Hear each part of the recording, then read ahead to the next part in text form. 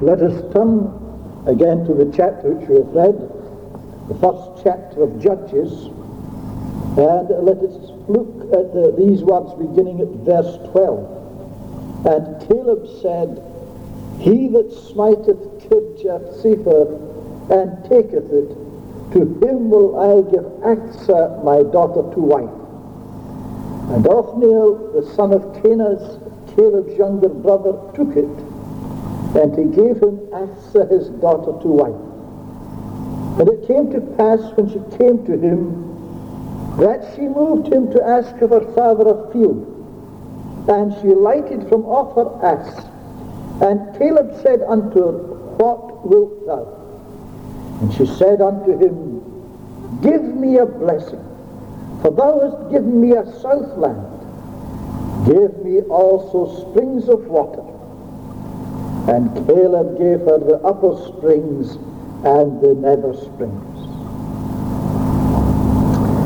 Now, all genuine Christian experience is the outcome of a vital union with the Lord Jesus Christ. That is one of the fundamental principles of New Testament teaching. There is no freedom, no rest, no joy, no victory that does not have its source in the life of the risen Savior. This great fact is illustrated in the New Testament in various ways. We think, for example, of the Savior's own picture, that of the vine and the branches. He emphatically taught his disciples, I am the vine, ye are the branches. Unless united to him, the disciples would be unfruitful and unprofitable. One of Paul's favorite figures for the believer's union with Christ was that of marriage. In the 5th chapter of Ephesians, verses 22 to 33, Paul speaks of the marriage relationship as being typical of the church's relationship to Christ. Of that union, he observes, This is a great mystery, but I speak concerning Christ and the church. And elsewhere, in Romans chapter 7, verse 4, Paul uses the same figure and states that it is God's purpose in our salvation that we should be married to another, even to him who is raised from the dead. Now, in order that we may understand the involvements and the implications of our marriage to Christ, we want to look at one of the brides of the Old Testament whose story so wonderfully typifies the story of Christ and the church. We refer to Achsah, daughter of Caleb, whose story is found in our text.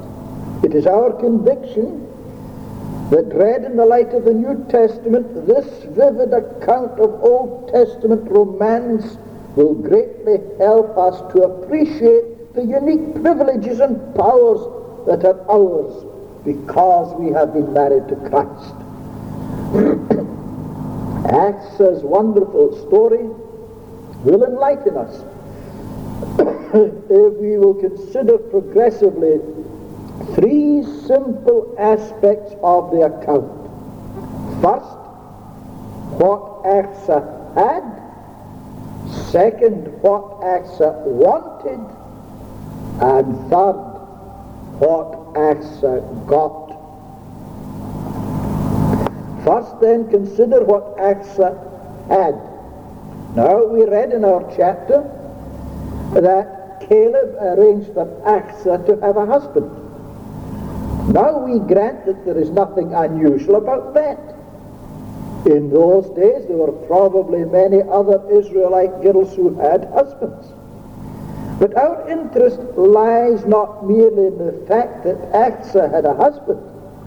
What interests us is the way in which she got a husband.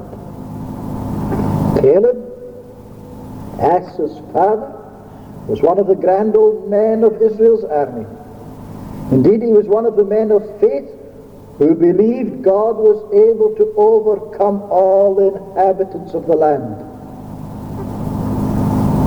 After the entrance into the land by the army of Israel, it fell to Caleb's lot to undertake the invasion and conquest of an area which lay in the territory now known as the Negev.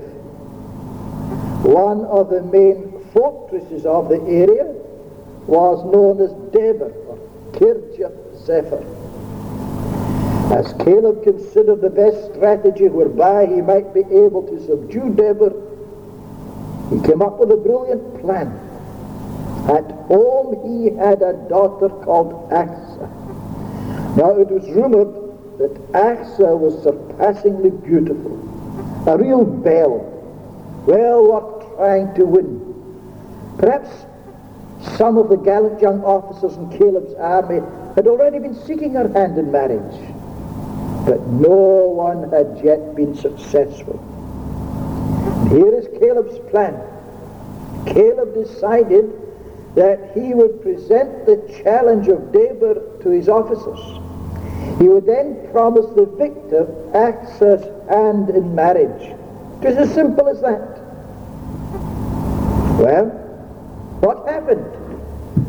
There was one young man who was definitely attracted by the proposal, or was it by Achsah?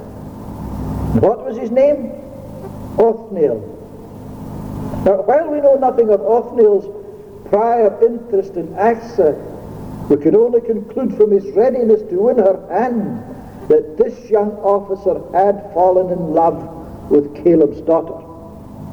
However that may have been, Othniel led his band of soldiers against Deber and successfully took over the city. And, true to his word, Father Caleb gave his daughter Achsah to the victorious young officer. Now, you can imagine how Achsah in later years would tell the story to her children and grandchildren of how Othniel won his bride. Now, that is a thrilling story indeed. But our concern is to relate this story in its essentials to the most wonderful romance in history, the love story of Christ and the church. At several points, this history of Achsah and Othniel is prophetic of the love story of the ages. To begin with, we see in this story from the first chapter of Judges how Christ won his church on the basis of covenant. Achsah's father solemnly promised his daughter in marriage to the first young man to capture Deber. Othniel responded, and he won his bride on the basis of meeting the requirements of the covenant. And here is one aspect that foreshadows the New Testament account of Christ winning his bride.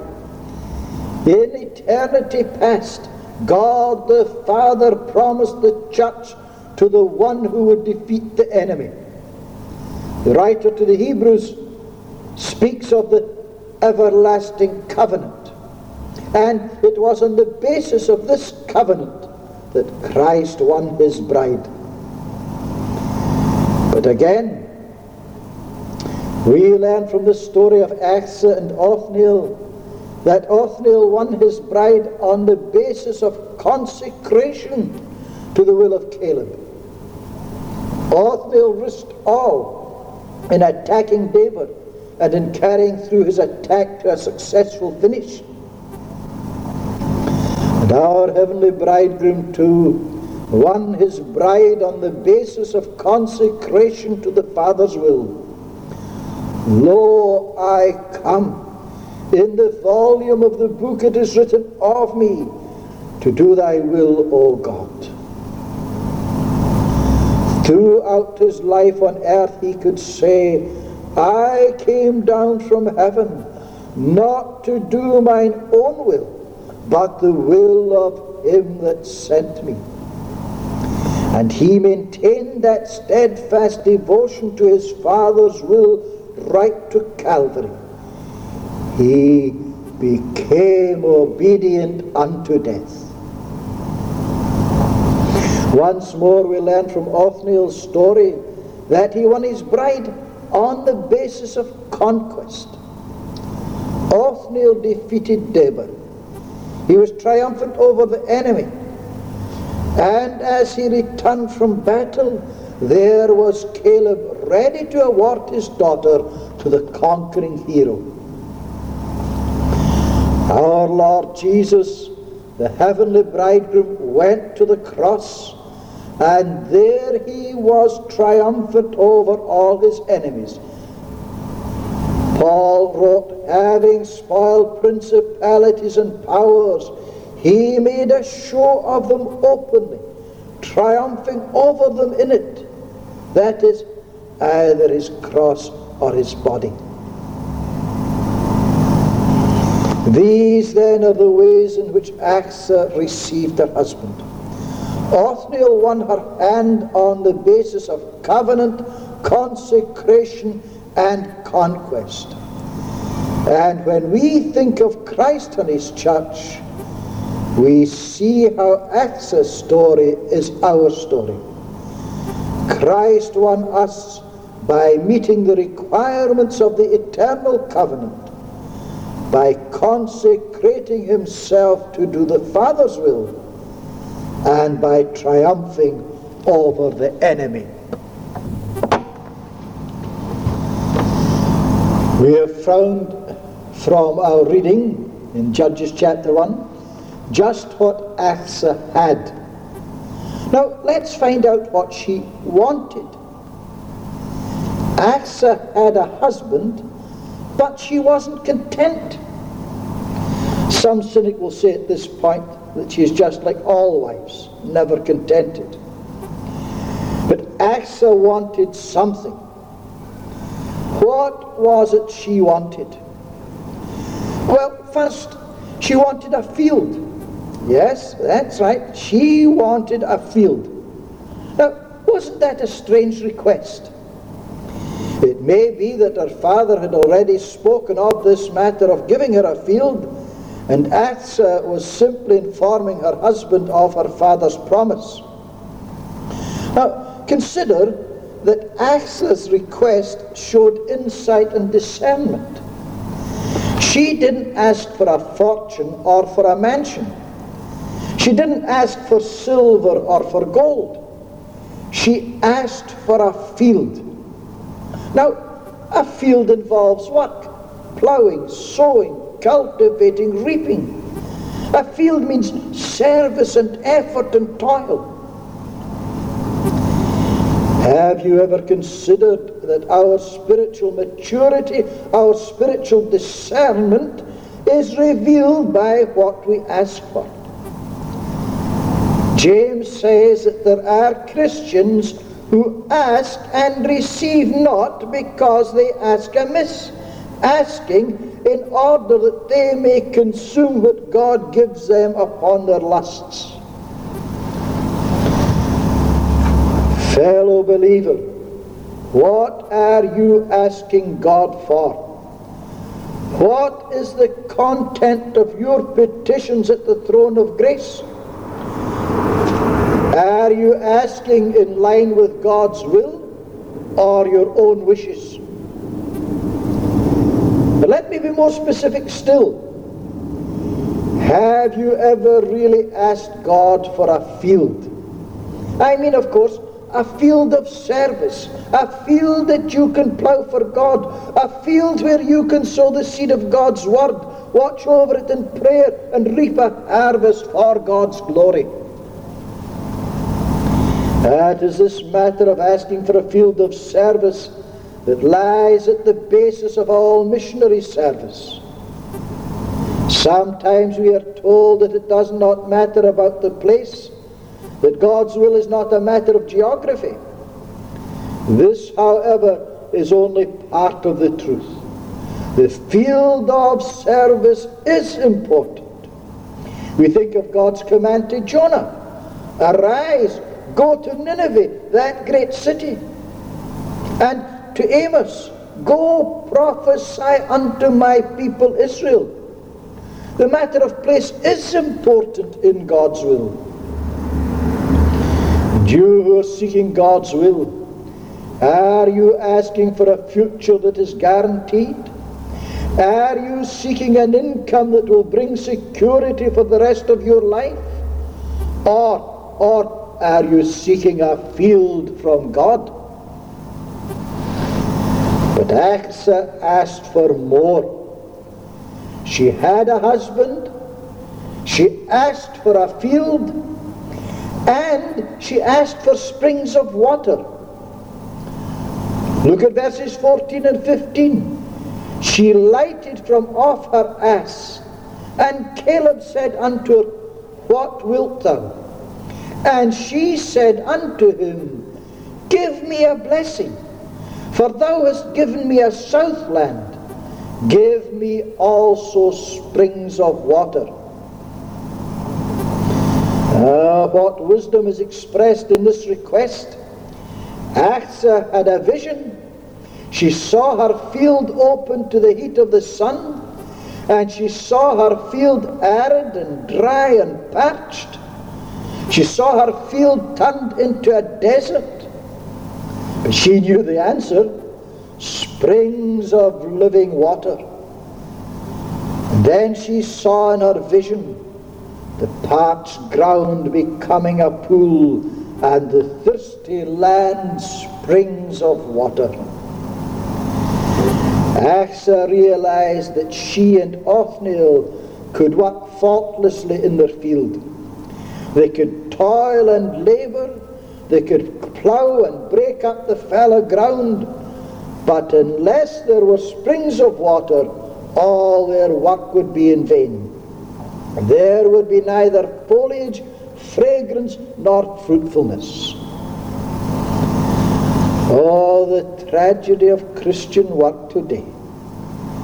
There are many Christian men and women who have sought God for a field of service, but they have never asked for springs of water. They are faithful in their work. They plough, they sow, they labor, but there are no green shoots springing up in their field to announce the coming harvest. The tragedy is made even worse by the fact that many have accepted the status quo and never ask why it is that they see no signs of a harvest. My dear friends, having a field from God is not enough. You may be married to Christ. You may be slavishly serving in some field. But if you do not have springs of life-giving water, your work will bring no result, no reward. Now we've looked at what Achsah had and at what she wanted. Look now at what Achsah got. Evidently Achsah got her field. And we learn from our chapter that she got her field by appealing to her victorious husband to ask her father for it. It came to pass when she came to him, that is Othniel, her husband, it came to pass when she came to him that she moved him to ask of her father a field. Now, what a pattern for us to adopt. We can ask our glorious Prince Divine to intercede for us to the Father. We can ask on the basis of the Saviour's conquest on Calvary. We can come to the throne of grace through his merits and ask for spiritual blessing. But Achsah got more than her field. She also got fountains. And Caleb said unto her, What wilt thou? And she said unto him, Give me a blessing, for thou hast given me a southland. Give me also springs of water. And Caleb gave her the upper springs and the nether springs. What a wonderful gift! What an amazing provision! upper and lower springs. Now here is a supply that was abundant. The very words themselves announce the sufficiency of the provision, upper and lower springs. Caleb gave lavishly to his beloved daughter and her Prince Charming. Here was no miserly, niggardly giving. Here was giving commensurate with Caleb's status as one of the leading men of Israel. And this too is the measure of heaven's supply. The divine promise is, I will open rivers in high places. There is the upper springs. And fountains in the midst of the valleys. There's the lower springs. I will make the wilderness a pool of water, and the dry land springs of water. Read you Isaiah chapter 41, verse 18. Caleb's supply for his daughter was abundant. But the springs were well distributed. There were upper springs and lower springs.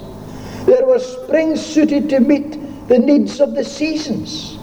There would never be a time when there was not water available for irrigating the land. Oh, that we might see that God's provision partakes of the same quality. God designs that there should be springs for the home life as well as for the public life. Springs for the workday as well as for the Sabbath.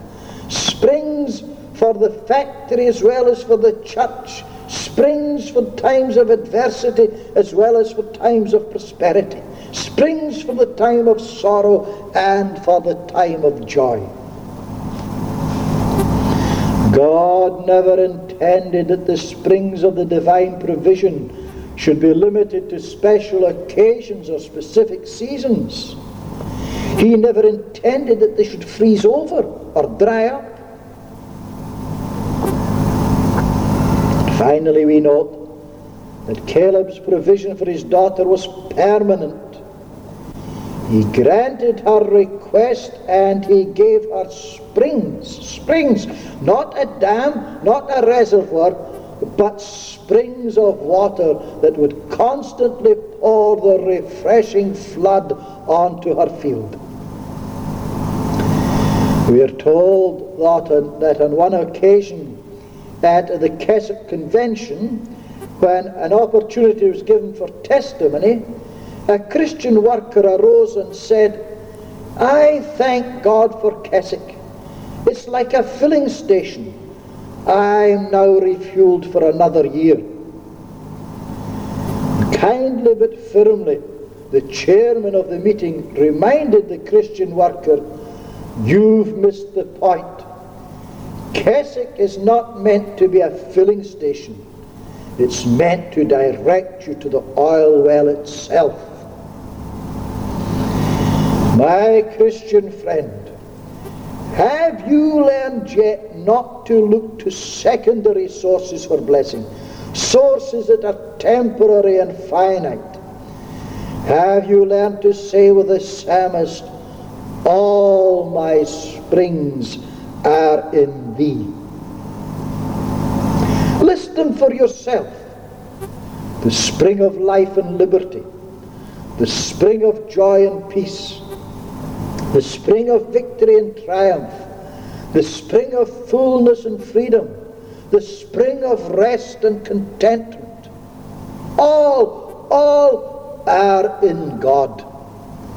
And God, by virtue of his own nature, is abiding.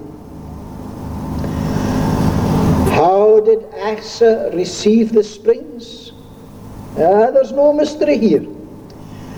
Asa asked for them on the basis of her relationship to the conqueror of Debir. She was a daughter of Caleb, and she was the wife of the victor. And that too, my friend, is the basis for your asking in faith. You have been married to the conqueror of Calvary. You have been united to the hero of Golgotha. Asa asked for the springs directly. She knew her need, and she asked specifically for that which would meet her need. And on this point, we could well learn from Asa. Ask, seek, knock was the Saviour's direction to his disciples.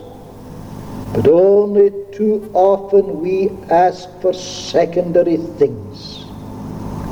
Asa didn't ask for equipment to cultivate the field. She asked for an endowment that would saturate the field. She put first things first. Asa asked for the springs of water humbly. She alighted from the ass on which she was riding, presented a request to her father in a spirit of humility and lowliness. Give me a blessing, she asked, for thou hast given me a southland. Give me also springs of water. Now, there was no spirit of arrogance or of self-will. Oh, she was bold, but she was not brazen. While we are exhorted to come boldly unto the throne of grace, we are nevertheless to remember that we are to be in subjection unto the Father of spirits.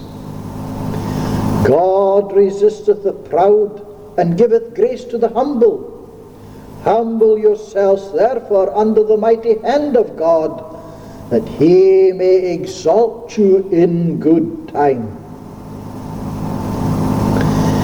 This then is the church's glorious privilege as the bride of Christ, to come to the Heavenly Father and receive all that is needed for life and for godliness. This is a great mystery, but I speak concerning Christ and the church. Amen. Let us pray.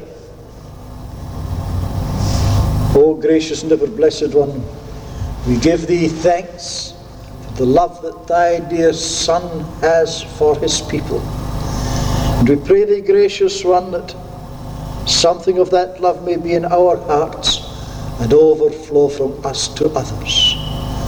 Gracious one, teach us what we should ask for. Gracious one, may we even now seek what it is that thou wouldst have us to do. And may we, O Lord, enter into our labours, seeking to further the cause of Christ in this place in which our lot has been cast.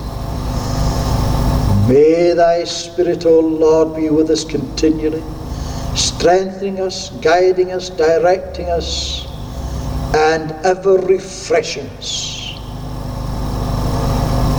And may we yet, O Lord, see a Jerusalem in this green and pleasant land. O gracious one, may we ever be diligent in seeking to do what thou wouldst have us to do. And may we yet hear thy voice saying unto us, Well done, good and faithful servant, enter thou into the joy of thy Lord.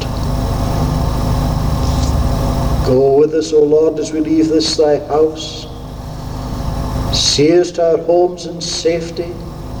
Watch over us until we meet again, whether in this world or the world to come.